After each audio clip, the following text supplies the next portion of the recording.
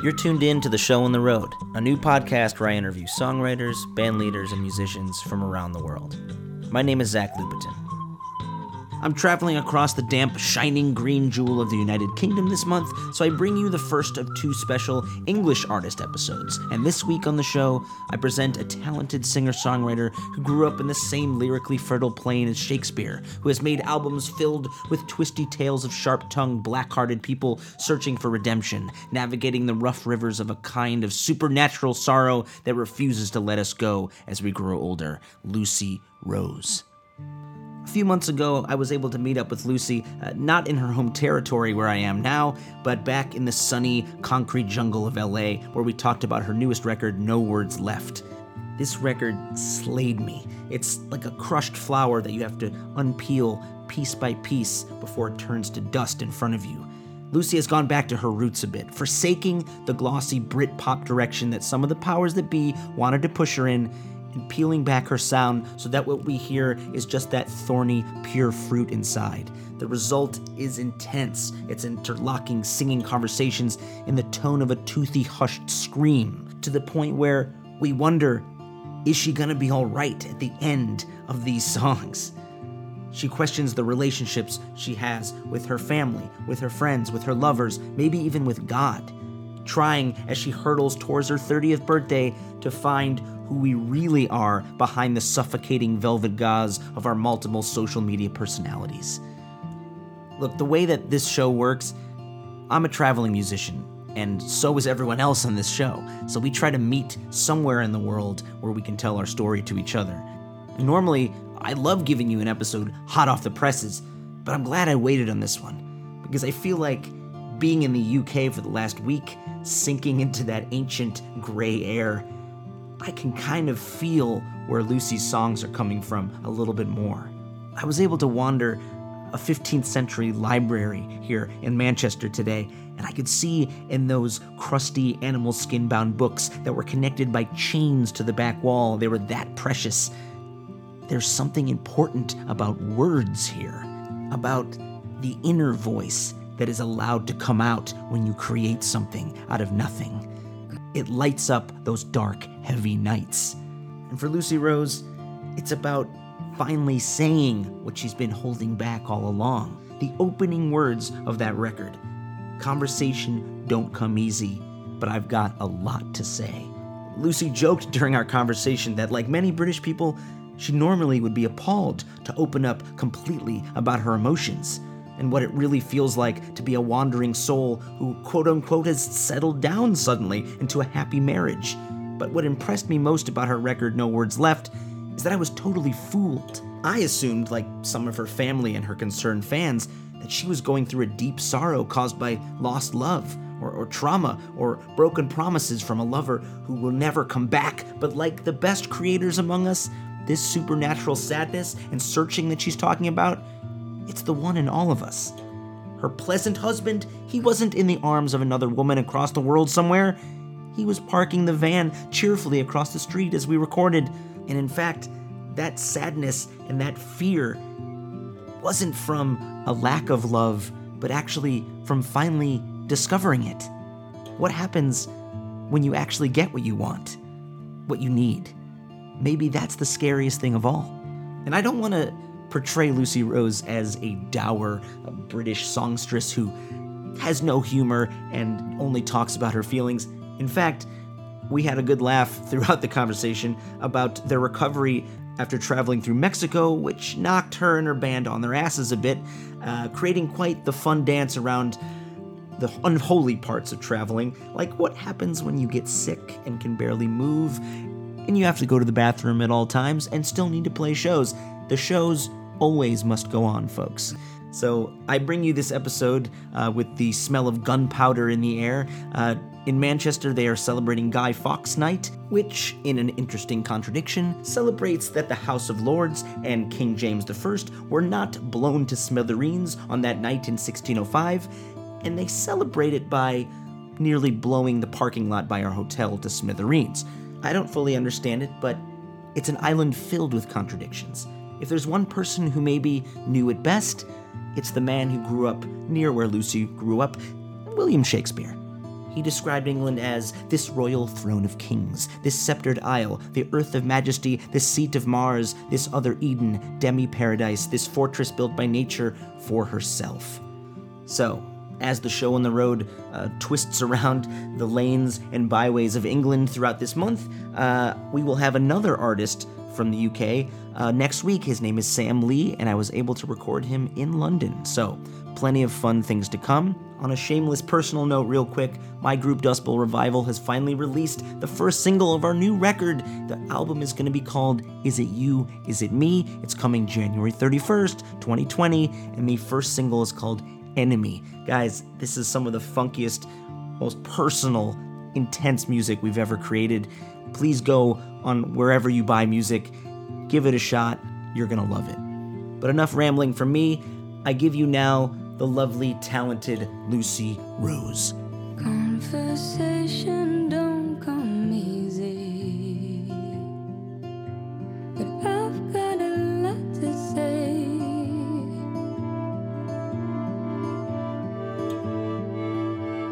If you look at what we once had, well, it feels many moons away.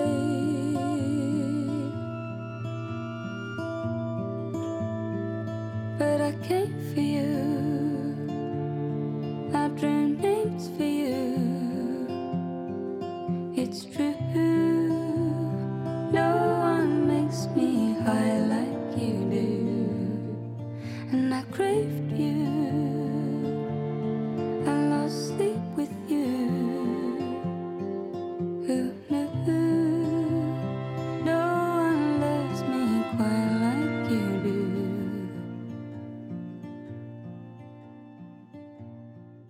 Where are you in from? I'm here from Mexico. I'm not from Mexico, I'm from London. Well, I'm actually not from London, I'm from Brighton now. I moved a month ago, the UK. But you grew up in Warwickshire? Warwickshire, yeah. Did I say that right? Yeah, the home of Shakespeare. That's where I grew up. Are you forced to read Shakespeare in England too, like we are? Yeah. I say that in a good way. Yeah, we are.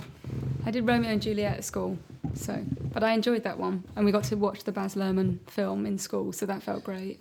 That was pretty racy for, Yeah. when it came out. It's great. I still love it.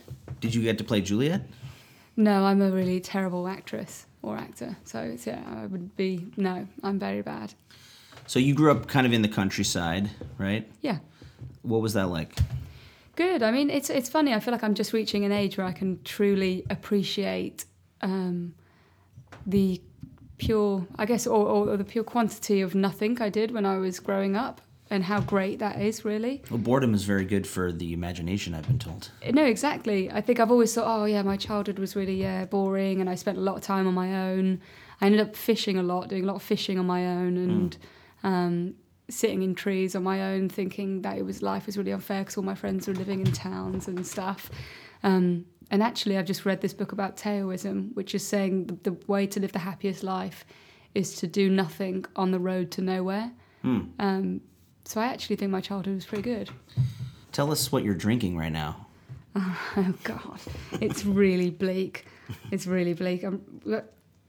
Pediatric electrolyte, oral electrolyte solution with zinc. I know. I've bought so many of them, I now have a CVS membership card just to get my discount. Where did you guys play in Mexico, and what happened to you? We played in a small sort of theatre in Mexico. We had an amazing time. It was great. I went to a wedding.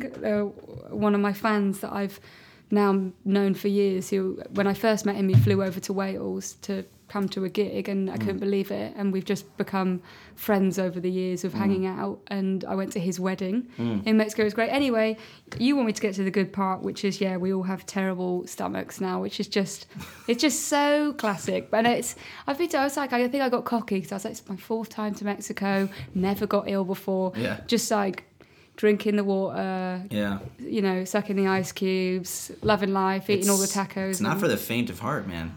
Yeah, the last 3 days have been really interesting. Like, really, really interesting. Some special tablets just for the podcast. It's just like we went to the CVS as soon as we landed because we knew we were in trouble the day before we even left. Yeah. And she was very much like, let it out, let it flush it out. Don't, you know? So we weren't taking any tablets, but now we're actually having to leave our Airbnb. Yeah. I'm tableted up. But you look and sound great. Thank you. I mean, we've had a lot of downtime. We really haven't been able to... We landed, I think, yesterday, and we've just sat in our Airbnb on... It seems like someone called Carlos's Netflix, who I don't know who Carlos is, but whoever owns the Airbnb, watching Jailbirds, which is great. So I've been very relaxed. Choice. Yeah, it was actually a Carlos recommendation for him, and I just thought, oh, let's just get to know Carlos a bit. I watched Jailbirds, and one of those programs that I'm in now, really. What is your guilty pleasure when you're on the road? Oh, that's really tough. Guilty pleasure on the road. I think I'm quite sensible on the road generally, because I think it's already grueling enough without, I guess, making it harder. I'm thinking guilty pleasures like alcohol, really. Guilty pleasure. Do you try to regulate on a tour how many days a week that you drink? Because I know that some of the people in my band have started doing that. We're like only Fridays and Saturdays.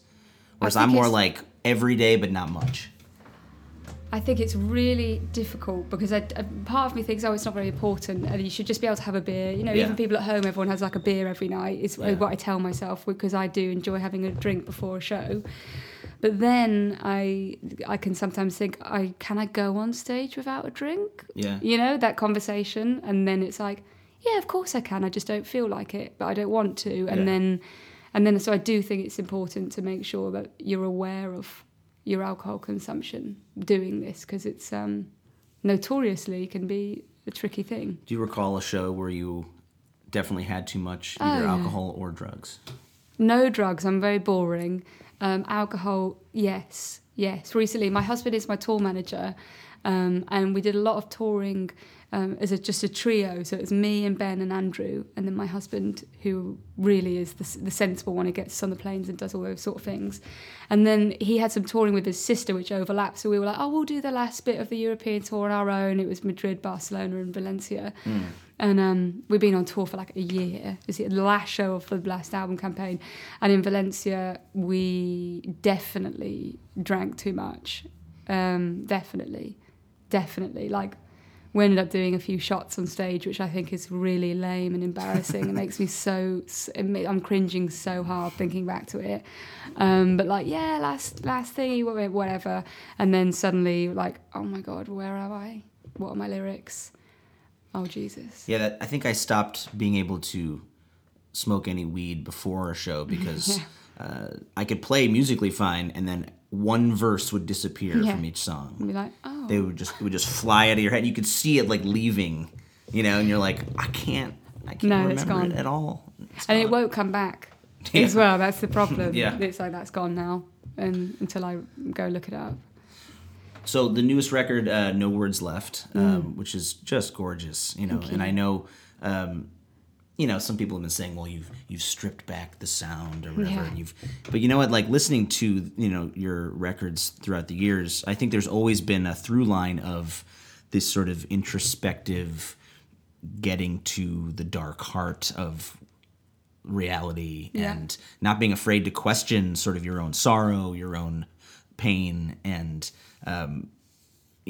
it's not like I should be worried about you, but it's like, do people like come up to you and be like, are you okay, Lucy? Definitely. Is that a thing that happens? Yes, on this record, definitely. When I first put it out, there was definitely a few people who were sort of like, are you all right? I just want to check if you're okay. And I guess a few comments and fans being like, I love the record, but I'm worried and stuff. And sometimes the odd musician that I haven't seen for a while. And we end up doing gigs at like a festival or something together.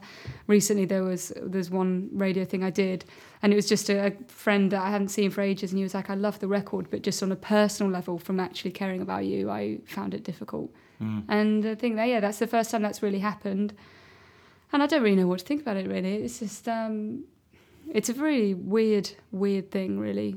And especially for someone who doesn't generally like talking too much about my emotions. It's a really odd thing because it's really so open, and I think, why do I have this need to tell everyone everything about me in music? And I don't really know.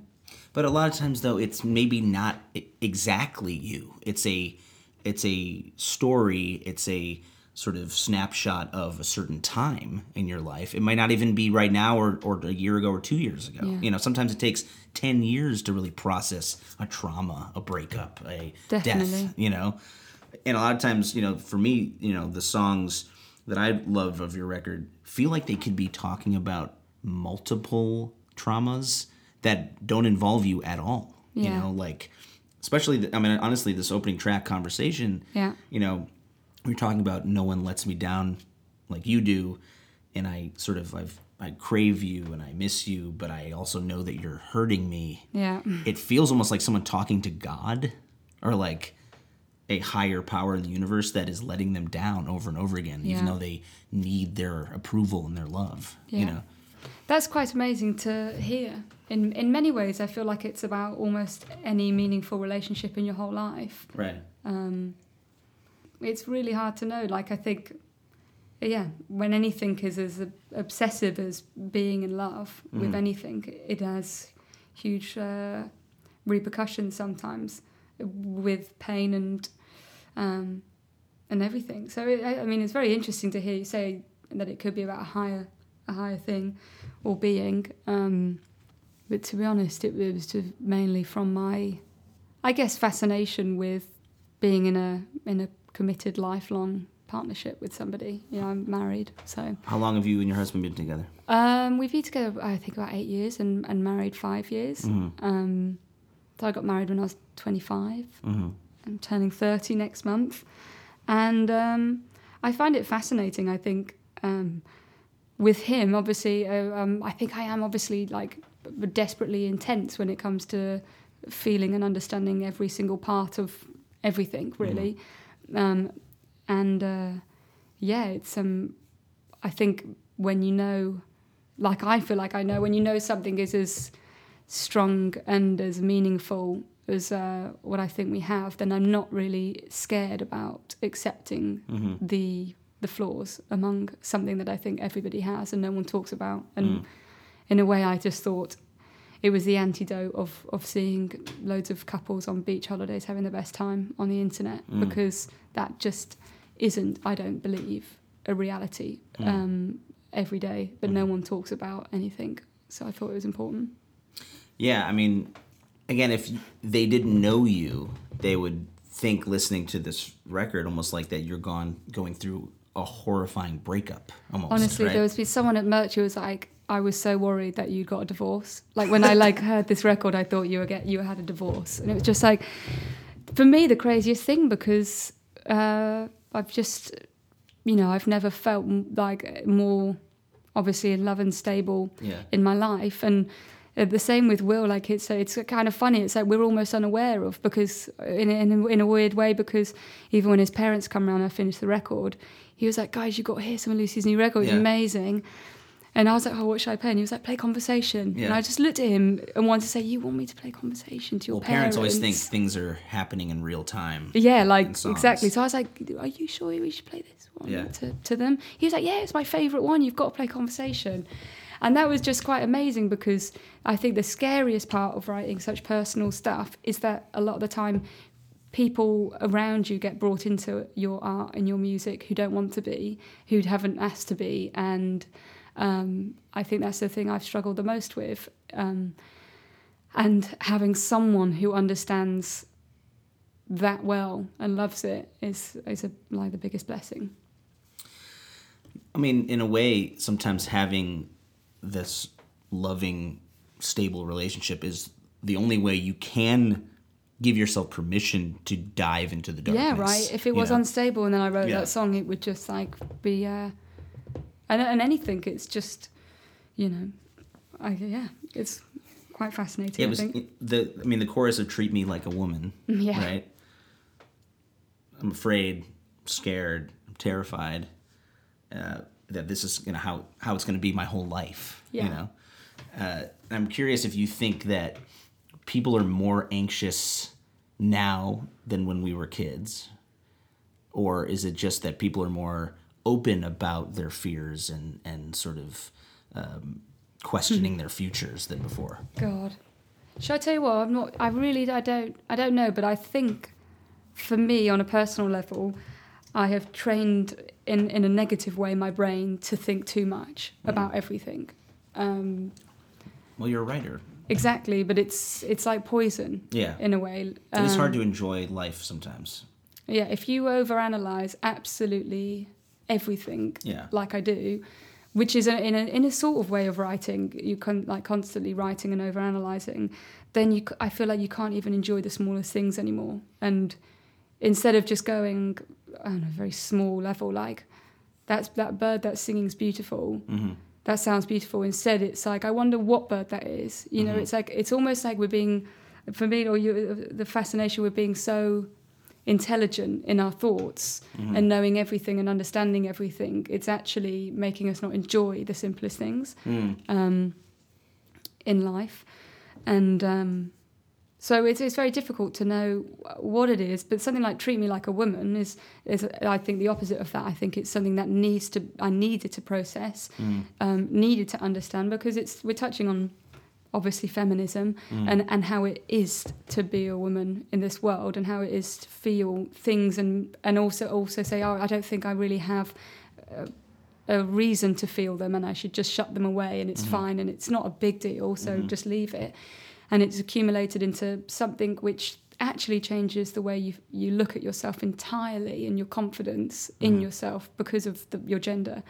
And I think at one point I hit breaking point on tour in Munich and just isolated myself from my whole touring party, which were men at the time, and wrote this song. And I am scared it's going to be like that forever, but which is why I wrote the song. What is the thing that you were most scared of, you think, that you touched on in that song?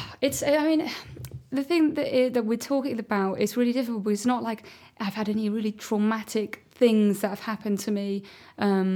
It's really small things every day which add up. And examples, sometimes with my husband being my tour manager, a lot of the time people will talk to him about me when I'm sitting there. You know, do you think Lucy will do this later? Yeah. And I'll be standing right there. Yeah. And I sometimes will be like, why is that? Is it because... And it will be things that aren't totally unrelated to being a tour manager, but it's just sort of like, oh, this is Lucy's husband. Do you think you could get her to do this? Or do you think she'll do this? And I wonder why they're not asking me. Yeah. Other things, I mean, every single time we check in on a flight, whoever it is, or we look at the boys in the touring party and ask them what music they play, right.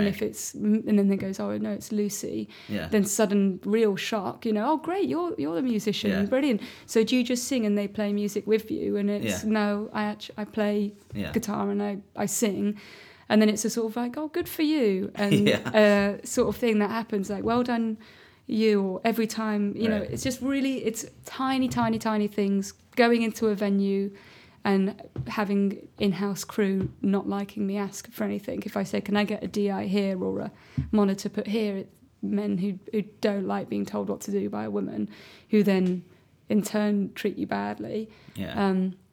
Whereas if Will, my husband, does it, then there's no issues, really. He'll ask for things and they'll think he's really good at his job. And I guess I started just going, okay, maybe you should always just talk to the crew and not me, and because they just want me to just... Right. And then I just think that's just bullshit, really. Yeah. So that's it. So, you know, you got signed to a major label. Yeah, you know, did that whole thing, yeah. And, you know, and like I think a lot of non-pop star people, a lot of times there's a breakdown in that system where it doesn't really serve a real artist. It doesn't work. You know, and then you had to kind of get out of that. Yeah. You know, how did that situation work, and do you feel like you're in a better place now? Yeah, I think it is really quite complicated and complex when it's talking about majors, and the story that's very told is sort of like, yeah, they're evil and it doesn't work and etc. There's the part of the story that isn't sometimes told is I bought a house, things like that, they gave me money that I could quit my job, I could buy a house, I could concentrate on music, and I guess so it's really difficult. So it and changed your life. Changed my and life. this is Yeah, around exactly. like I used to the record Yeah. in 2012. So it's like, yeah, it's like hard not to be wanted and to have that sort of peak of glory. It's but there's a amazing downside. moment of what we're like all looking for in some ways, sort of a reward at the end of the road of what Yeah. we're all going for.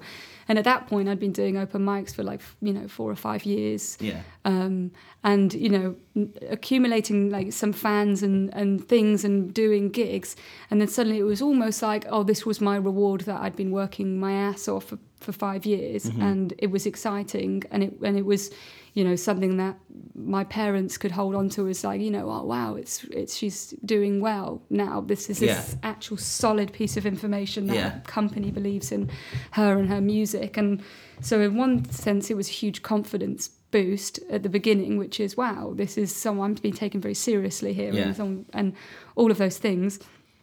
And then you go through that honeymoon period, which is we love you and everything's great and brilliant, like every relationship. And then we need more now from you.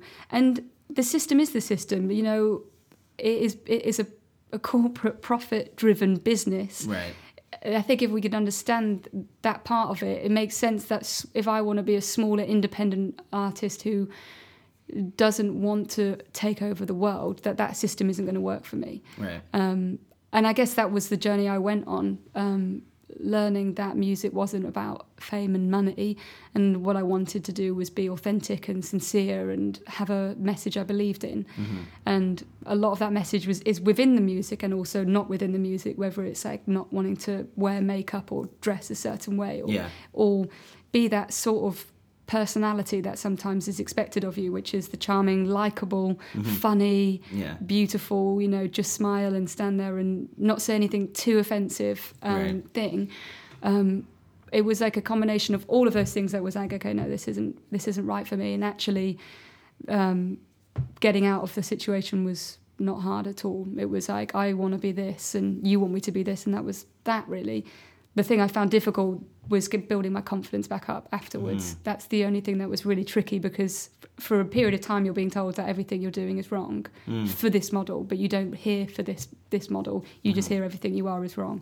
And then when you see the other side of it, it's much better, I guess, which is where I'm at now. Tell me about this tour you did in South America where you went on your own with a backpack. Yeah, that was sort of in the breakup point where I was like, I don't know who I am or what I am as a musician, and does anyone even like my music or care about it, or those sort of things. And you have a lot of comments as well, which is, you've changed, I liked you at the beginning and now you've become this other thing that you're not. And you go, have I changed? Who am I? Trying too hard. Yeah, like, oh, you've become mainstream, or you sold out, and all those things. You're like, oh, man. So I guess that was me, like, it was sort of the classic, I'm going to go traveling. What am I going to do? I'm going to rediscover myself. I'm going to find out who I am with my backpack, kind of corny thing. And it did actually work. For a big part of it, I really wanted to travel or play gigs in Latin America. I had, like, on Spotify, my biggest streams were in Brazil and Mexico, and I'd never been. And most of probably nearly all my tweets that I got were come to Brazil and those sort of things, and I hadn't done it. And I tried to pursue it through the normal avenues of my booking agent, and has my label over there interested? And the answer was no, we're not interested in you going there. And it's too risky. It's too risky. Expensive. We don't feel you've got fans there, and the venues don't want to book you, and all those things. So the answer was a straight up no. So then I guess I kind of had my moment of like, oh, fuck it, I'm just going to do it anyway. And put a post out on Facebook saying, if you let me live with you and you can find me somewhere to play that has to be free entry, then I'll come to your town. And I did that for 8 weeks around Latin America, living with fans and playing free gigs. And I guess that was when I really discovered that I always felt like the sad songs that I wrote were for me, and no one really wanted it. It could be the ones that people skip on the record. Let's go for like the happier ones, and we'll just skip over these like sad ones that she's writing. And then I guess it kind of became like Lucy Rose karaoke at these places, because I was there just for them. It wasn't really about me and my show and whatever. It was like, I'll play what you want. Yeah. And all of the songs they were asking for were the ones that emotionally were the ones that I cared about, that I thought no one wanted. Your radio doesn't want. You know what I mean? Those sort of like things that you get told. Yeah. And they were the ones that people wanted. And I guess that gave me the confidence to get to this point with the next record, and then the one after, which is this, which is to delve deep and go deep within the music, because someone does want that. Well, I think a lot of times people don't give themselves permission to go deep into their own emotions and their own sort of heartbreaks, you know, and it's almost like the songwriter has to open that door for them, you know. Was there any place in particular in South America that really blew your mind, that other songwriters should go? That I mean, I won't think go? all of the places were. You know, I really don't. Firstly, I kind of hate nationalism on every level. So it feels like if I picked something, I'd be picking a country or, you know, or a person, and I would find that difficult because every place had something wildly unique and amazing to Sometimes it. it's a unique venue and a unique setting. Well, you know. it's, I mean, they were all amazing. I guess the thing that really blew my mind on like a sort of obvious level was the sheer quantity of people that came to see me in Sao Paulo. I played in a laundrette, so finding venues that would let me play for free was really hard for fans. Like a laundromat? Where you do your you dirty go do your clothes. dirty clothes. Yeah. In Sao Paulo, and I played on the first floor, and they took the glass panels out of the sort of a clear thing, and I just stood on the edge of this laundromat looking down onto the street, and the whole street closed down. I think about like 1,500 people came. Wow. Whole street, cars couldn't move, just me and my little acoustic guitar that I'd, you know, playing sad songs in the street. Playing incredibly sad songs. That's awesome. And people going crazy for them. How do you think they found your music down there? Well, that became this big question for me, which is like, how do you know Yeah. me? How have you found this? A lot of it was YouTube, when YouTube's first starting, and I was doing that sort of wave of acoustic music. So when that first started, those sessions like 10 years ago, and now everyone does them. And I think YouTube was part of it, and also Spotify with streaming. And I think people's just digging. You remember when you used to dig for music? When you felt like the radio wasn't giving you what you wanted, and you kind of believed that there was music that fulfilled you. Just for you. It was just for you, and you used to spend hours on your computers just digging, going, clicking video to video to video until you found something, and it became your new obsession. And it was people's, I think, I guess, drive to discover their own special thing is what's happened. I think it's a good example of, like artists, you know, taking a chance on new territory that may actually love you more than the places you keep going over and over again, you know? Well, you have to ask yourself, why are you going to those same places? Yeah. What is everyone's obsession with breaking North America? Yeah. Everyone knows this, and I mean, maybe I'm being really overly cynical here, but it's the biggest music market in the world, and it's where you can make the most money if you break. Is that the reason? Yeah. Or is it because everyone just prefers North America?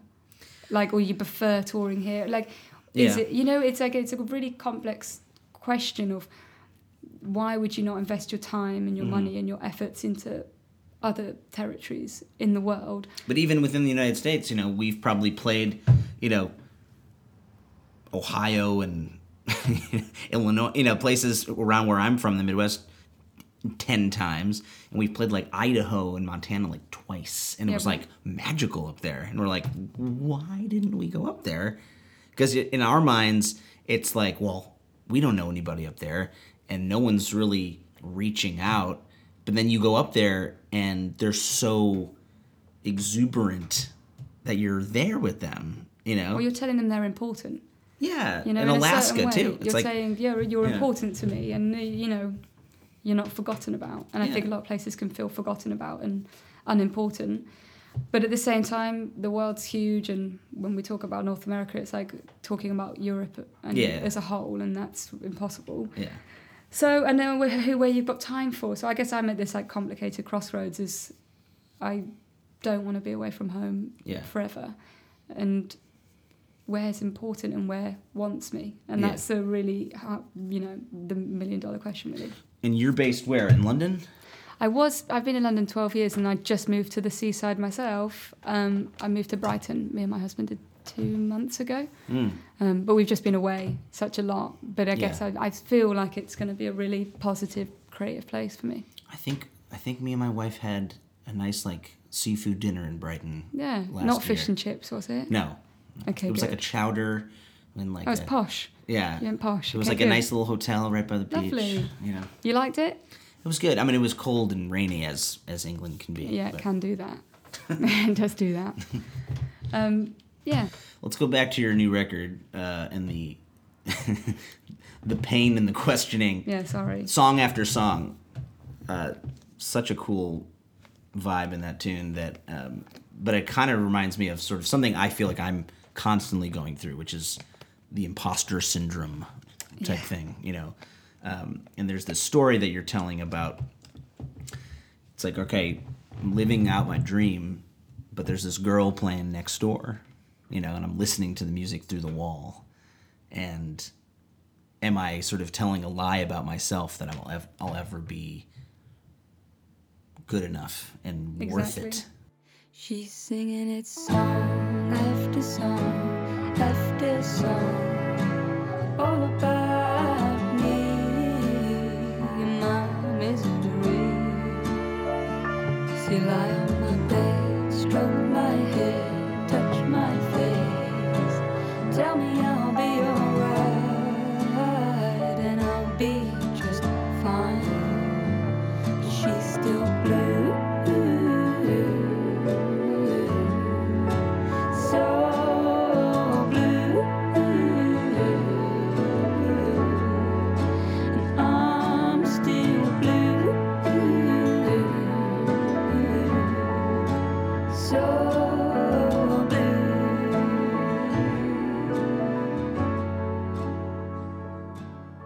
Song after Like, how does one get over the imposter syndrome, or do we never get Help over me. I don't know. Can you help me? it? I'm asking you. I honestly, I wish I knew the answer to all of these big questions. Do we ever feel like we are good enough? Ever? Again, I guess I watched a Joni Mitchell interview recently, and they were asking her, I can't remember what it was 10 years ago when they did the interview, and they said, like, you know, when you look back at everything you've done, all of the records, all of the people you've inspired, this incredible career that you've had, is there anything that you can look back on and say, I'm really proud of that? And it goes to her, and I'm just waiting. Yeah. You know, like, go on. And she just says no. She says no. And I think if Joni Mitchell has nothing to be proud of, Yeah. I have no chance at all. It was sort of this, I was so desperate for her to say yes, which means that everything we're all working for, which is, say, my ultimate dream is to be as brilliant as Joni Mitchell and write those sort of songs and have that sort of connection with people. Mm-hmm. If that is the sort of goal at the end of the Yellow Brick Road, and she doesn't feel like she has anything to be proud of, it does make you question absolutely everything that you're doing. But also there's a solidarity there, I think. I think that agitation and that sort of never satisfied It's the drive. road is why you create the next story. What a you know? miserable existence. If in a way, Yeah. like, is that just human nature? Because then they also ask her, they say, you know, have you got any contemporaries? Who do you think are your contemporaries? Right. You know, is it Leonard Cohen? Is it Yeah. Bob Dylan? She's like, no, I can't think of anyone. You know, like, I openly Yeah. said that. And she goes, I mean, Leonard and Bob, maybe lyrically, yes, but musically, no. Then they say, who excites you then musically? Who do you feel like is on a sort of level as you know, what makes you feel inspired? And she still says, I think Debussy and Duke Ellington. Mm-hmm. And so but then she's also saying she's got nothing to be proud of. So she feels like she has no contemporaries and Debussy's the only person she really appreciates, but she's got nothing to be proud of. And is that just human nature then? A lot of times people assume that, you know, soft lady singer-songwriter music is, you know, that person is only listening to people like her who's inspiring her, right? Yeah. And that's almost like completely the opposite a lot of the time, Yeah. where, you know, and I wasn't going to bring up Joni Mitchell, but it's I'm like... obsessed with her, sorry. But I knew that I had to mention this sort of Joni Mitchell with Mingus, you know, Charles Mingus collaboration, and that it reminded me of some of the more orchestral, cinematic sounds in your music, and that combining completely different worlds and putting them together, I think is something that's super modern and super beautiful that's happening right now, you know. And I'm curious if there's one artist or a record recently that you've been listening to that people would never expect you to be really into. I think I probably listen to a lot of what you'd expect me to listen to. The thing I really like is rap music, though, as well, which I think is less, you'd think less. Like who? Kendrick. I really like Logic as well, because I was highly obsessed with him, which is how I ended up singing on his last few records. Did you reach out? I just went to a gig in London on when his first record had just come out, Under Pressure, and I was obsessed with it. I listened to it a lot.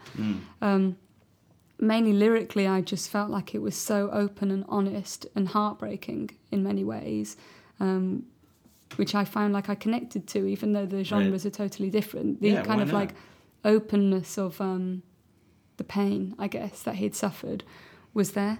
So I went to his gig, and then he found out I was there, and we became friends ever since, really.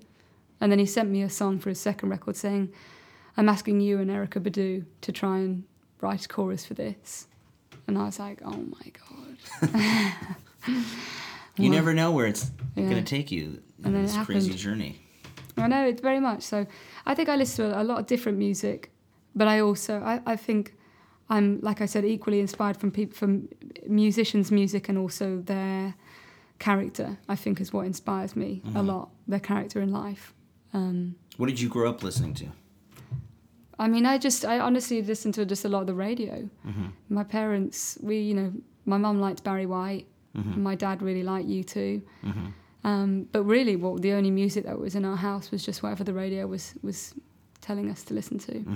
And it was only when I was much older that I started delving into sort of catalogue of old music that's out there and stuff that interested me. And I sort of had to teach my brain to enjoy it, to be honest, to start with. Neil Young is one of my favourite artists ever, but I think the first few times I listened to him, I hated it. That's sometimes that violent reaction is the thing that you actually love most. I do wonder it. I feel like my new record was like that. My mum called me and was like, I've been listening to your new record a lot. Yeah. When I first heard it, it's all right, I didn't like it. I liked it. But now I've listened to it a lot, a lot. Brutally honest mom talk. I love it. Like, it's become one of my favourite things. So I've had to listen to it a lot, and now it's become my favourite. And I was like, yeah, I know, it does do that. And then she sort of said, oh, how are you going to market that? And I was like...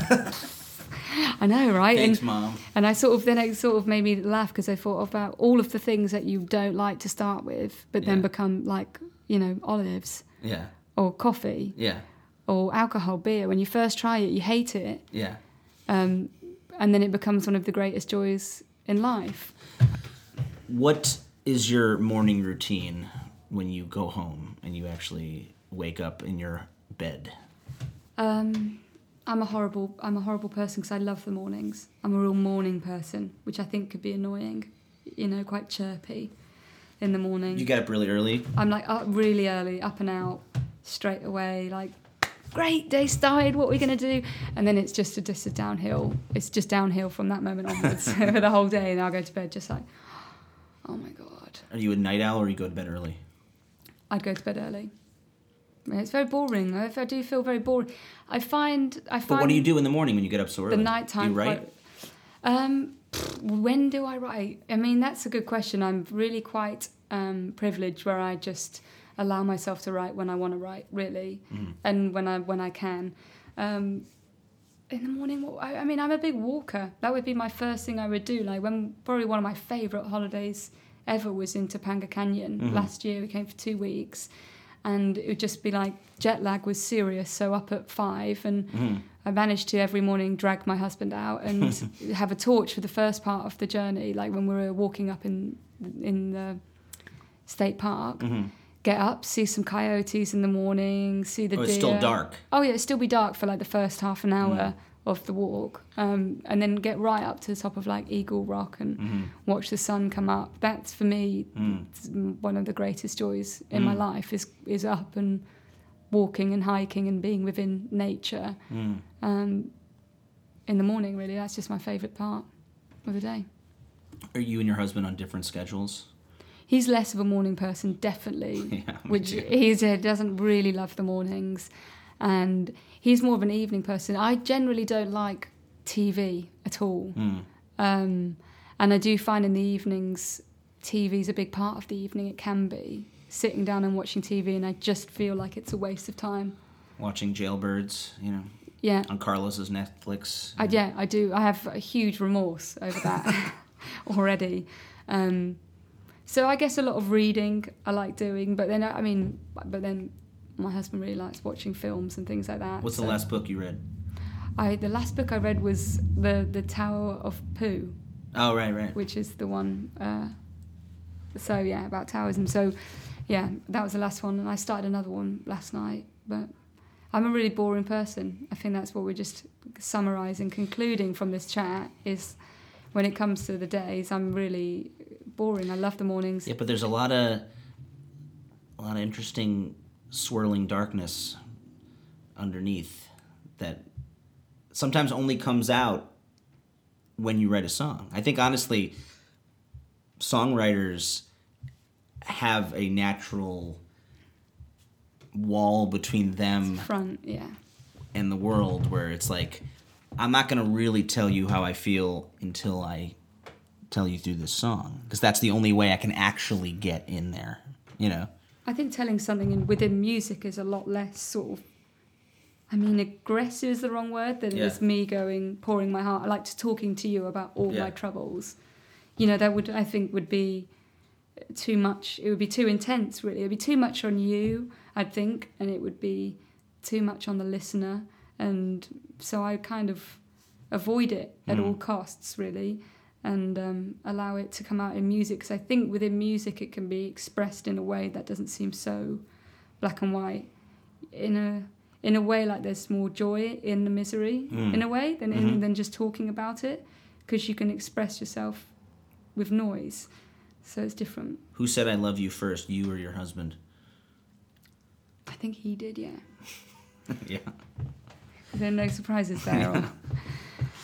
Yeah. How long after did you do it? No, like about a second. Yeah, a second later. And I was like hoping it would happen, you know. So, and that's the only time I've ever been in love, really, in my whole life. So. And then you got married.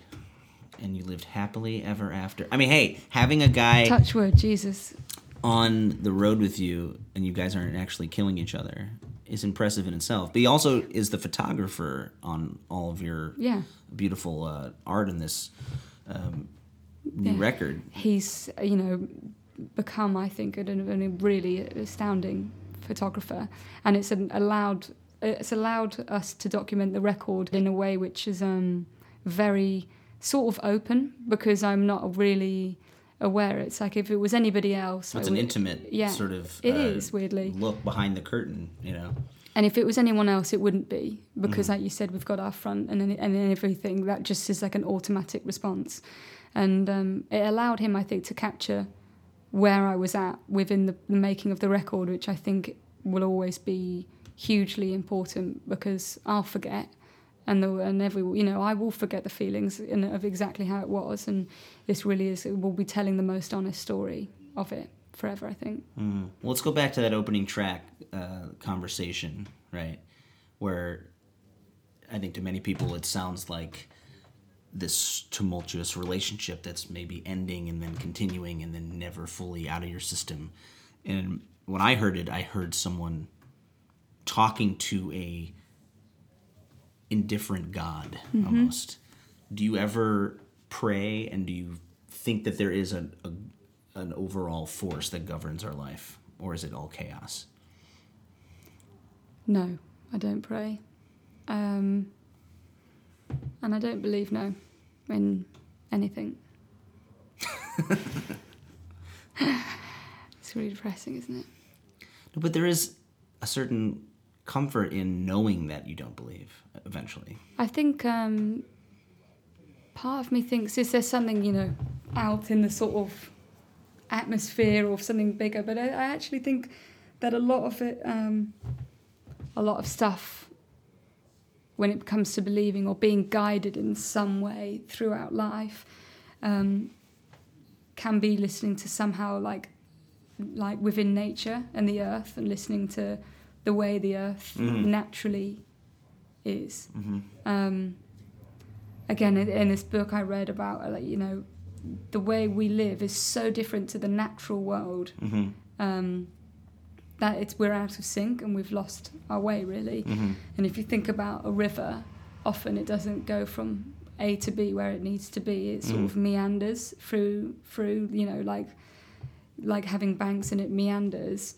And that's really, if you go the natural way through life, if you allow to be nature, and it's called the way, to lead you, which is just allowing yourself to sort of flow like a river, or and listen, and you're not so, you know, I need to get here and do this and like this, and then maybe that's better. I think the thing I'm struggling with in life is to find happiness on a really simple level. Be happy.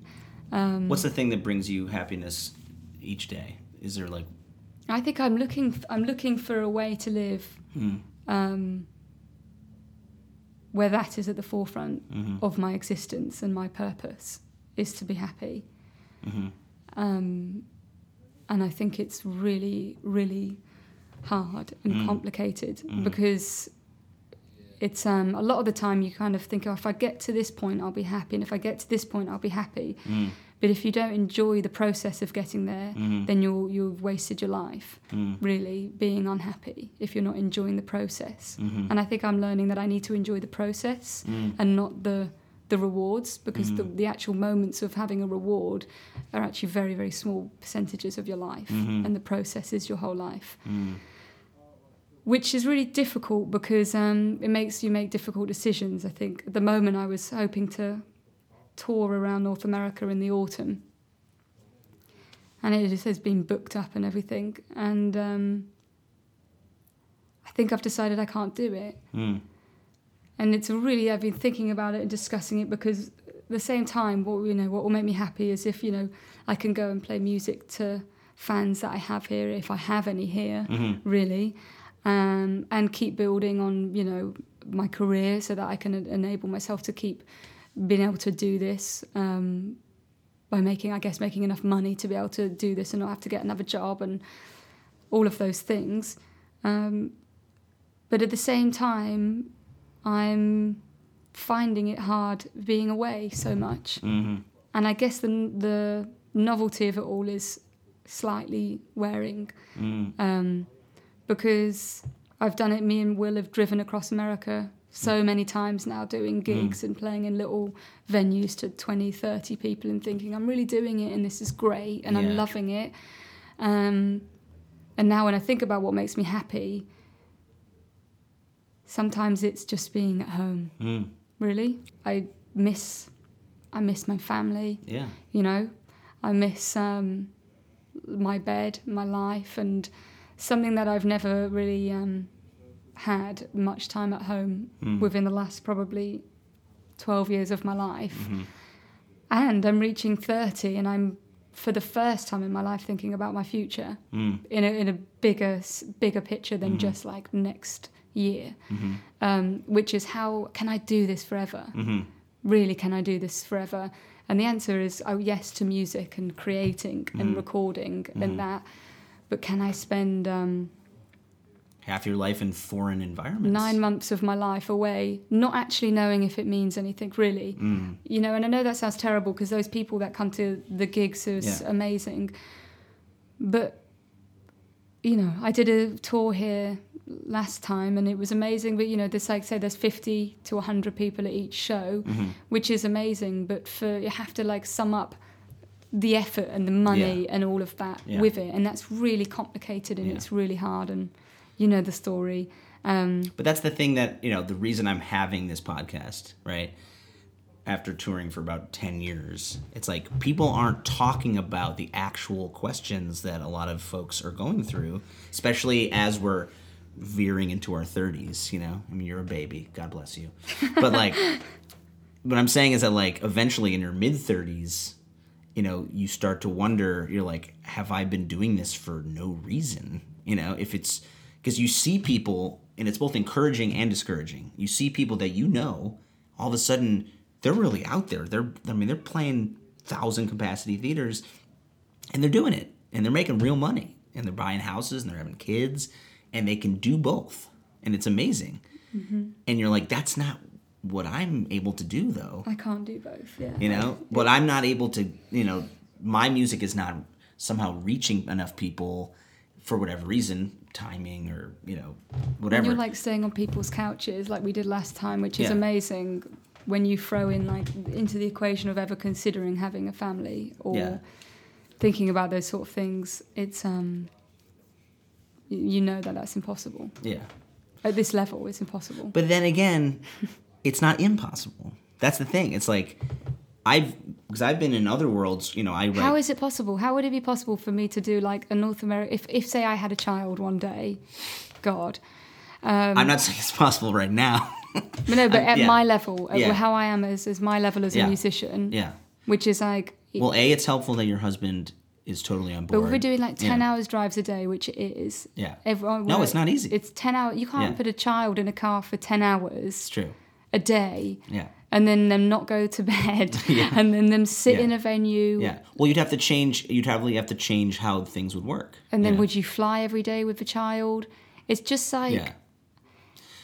It is a tough question, but or I like, see people doing it. at my level, Yeah. not bigger than me, like really.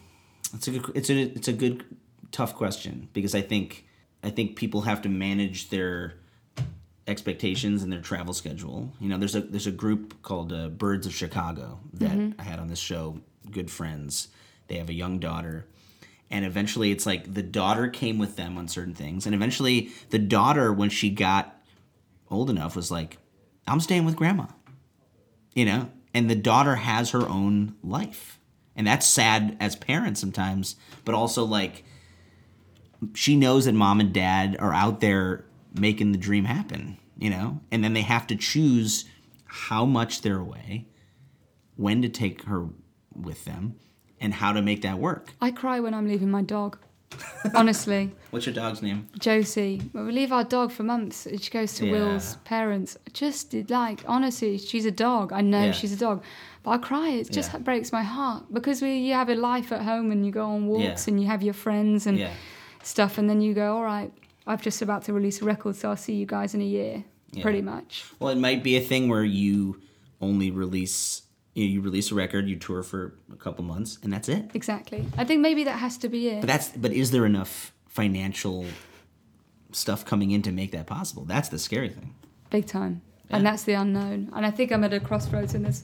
I'm talking about something that's like, who knows if it will ever happen really, or even something that I want. But it's just when you start questioning Yeah. your whole sort of existence in Yeah. a way, is really difficult.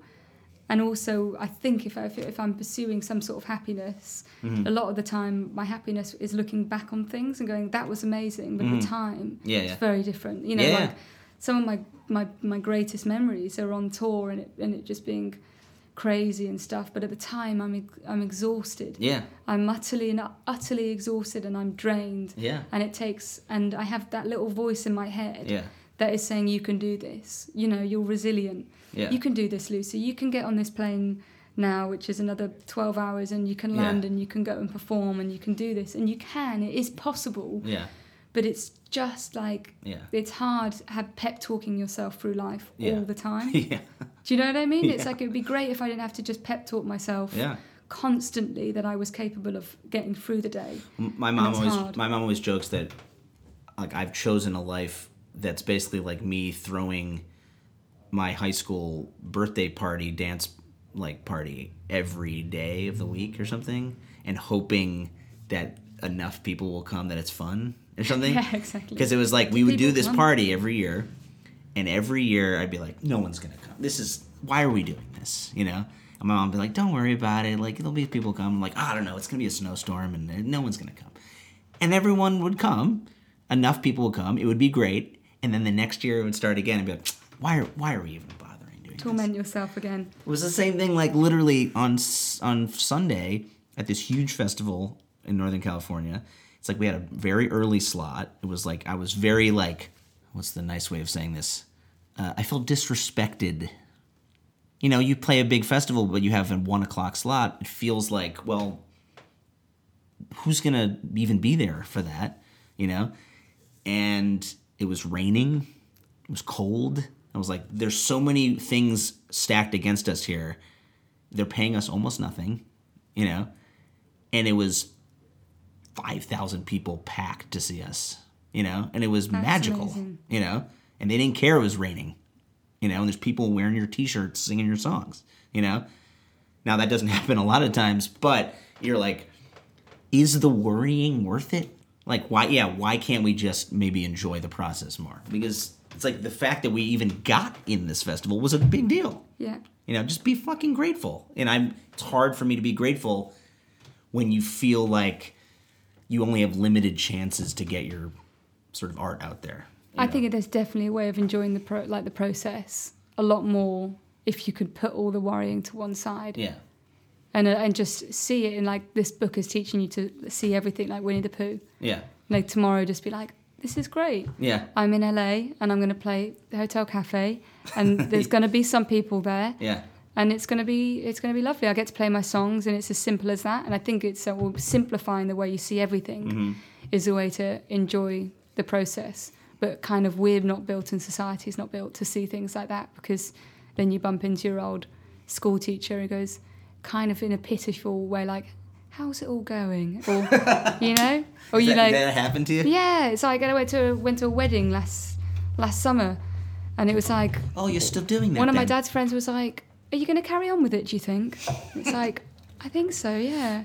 But then it's like, oh, I don't know how to have this conversation. It's a very bleak British way of saying I don't know that. how to have a conversation with you when the question is, so do you think you'll carry on with it? It's just so difficult. And then and then it spirals and then Yeah. you go, oh my God. But again, it's just, and also you have your dream job. So you feel like, I can't moan about anything. Yeah, I yeah. have no leg to stand on to moan about anything because Right. I'm doing my dream job. But that's here. what people don't realize, that the dream job is not too dreamy a lot of the time. Yeah, exactly. The a dream lot of job sacrifice. is there's a lot of sacrifice, and so yeah, If you could throw your own music festival in the most beautiful place that you've ever been, wow. where would it be? And the 5 artists that you would book, dead or alive. Okay, 100%. This is never going to happen because you would never be allowed to do It's this. fine. Machu Picchu, go there. I'd throw it at Machu Picchu. Okay, live at Machu Picchu. Yeah, that's the best place. One of the best places I've ever been in my life. I've been trying to book that trip for years and it hasn't happened yet. You have I'm to. gonna ask you There's about always this sort of like tips stories later. like, oh, they're going to close it soon because it's Yeah. getting all worn away. Yeah. 100%. So it is magical.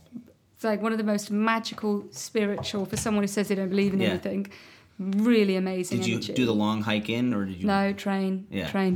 No, Yeah. we didn't have long. It was on this tour and a fan Yeah. took me. I played in the town to get our... The fan took you there? The fan took me to Machu Picchu. Was Wow. like, oh, you've got to, now you're in Lima, we'll go to Cusco, and if you play in this hostel, they'll let us stay for free. Yeah. So I played in the hostel, we've stayed for free. So I'd go there. My wife is going to be so jealous if she hears about this. Well, you just got to go. You just have to make it happen. And who would I book? I'm going to spend forever thinking about it. I mean, I would have Neil Young headline. Okay. Definitely. Did you say dead or alive? Yeah. Wow. Fine. Dead or alive? Yeah. Fine. Joni Mitchell obviously would play. Not that she's dead, but I don't know if she'd want to do it. But I would. Vintage Joni. Yeah. Obviously Joni and Neil, Nick Drake, Okay. Jeff Buckley, All right. Queen.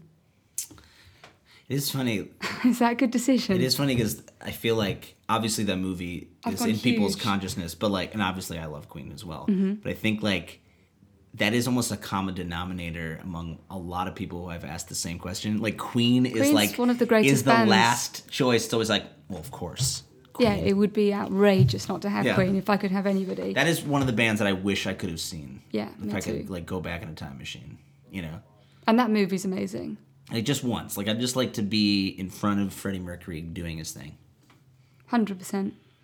They're one of the greatest bands ever. I mean, Bohemian Rhapsody is one of the greatest songs ever written. Yeah. And it's insane. And if you're talking about bands breaking the mold, Yeah. they're like the epiphany of it, really.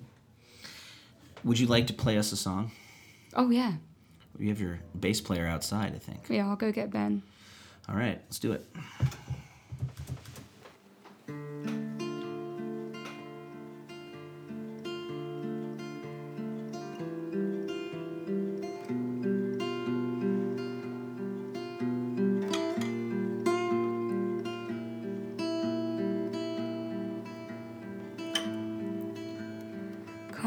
Conversation don't come easy,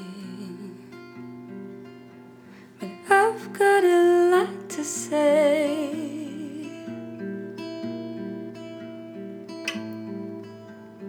If you look at what we once had, well, it feels many moons away.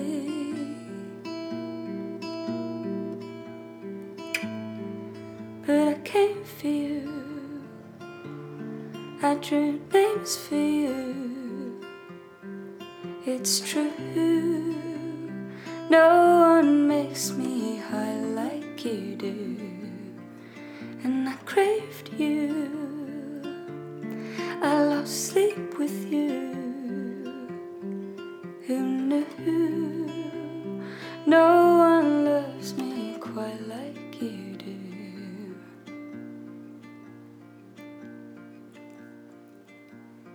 Read me wrong, you won't be the first, and sure as hell not the last.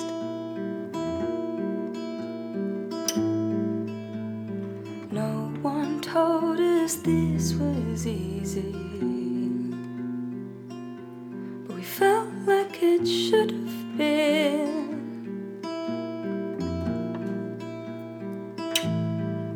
But I came for you, I drew names for you. It's true, no one lets me down like you do. And I craved you, I lost sleep with you. Who knew, no one loves me quite like you do.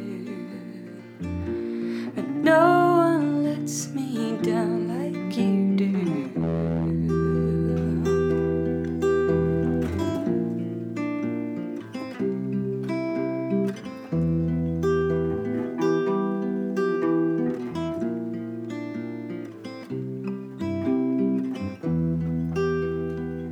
And this is your last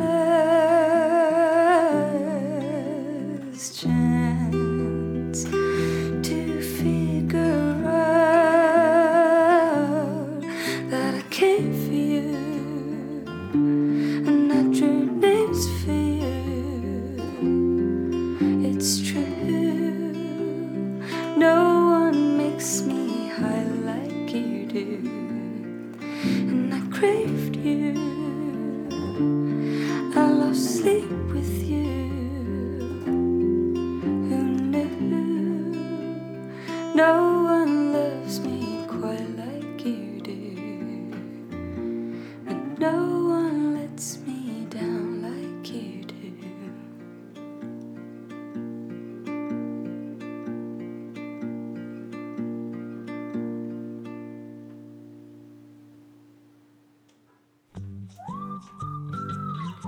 Big thanks to Lucy Rose for talking to me. You can go to lucyrosemusic.com for her music and her tour dates. December 4th, she's got a big show in London at the Barbican Centre, and January 19th, she'll be in Scotland, in Glasgow, at Celtic Connections. If she comes to the States, go out and see her. Her newest record is called No Words Left on Arts and Crafts. It is a slayer, everybody. You must listen to it. As I mentioned several times, I am in the United Kingdom right now. We'll be playing a few more shows here before coming home to California. We're playing in West Yorkshire and in Selby and in Settle, towns that I've never heard of, but I'm sure they're going to be great. Then we come back to the States. We play a couple shows in Ohio and in upstate New York, so please look out for those. And we just are about to announce some brand new shows in California, in Chico and near Santa Cruz and in Morro Bay. So look out for that as well, dustbowlrevival.com. And if you want to know how you can really contribute to keeping our music going, there's these really cool bundles that we just put up on our website where you can get limited edition Violet vinyl of our new record and t-shirts and even drinks with the band. It helps fund some amazing upcoming adventures. And you know what, guys? I'll give you a high five if I see you in person. So there's that. Don't forget the other wonderful podcasts on the Bluegrass Situation Podcast Network, like The String and The Shift List. So many cool conversations on there. Check it out, bluegrasssituation.com. The Show on the Road is hosted by me, Zach Lupetin, and produced by the handsome Hawaiian Chris Jacobs with support from the Bluegrass Situation team.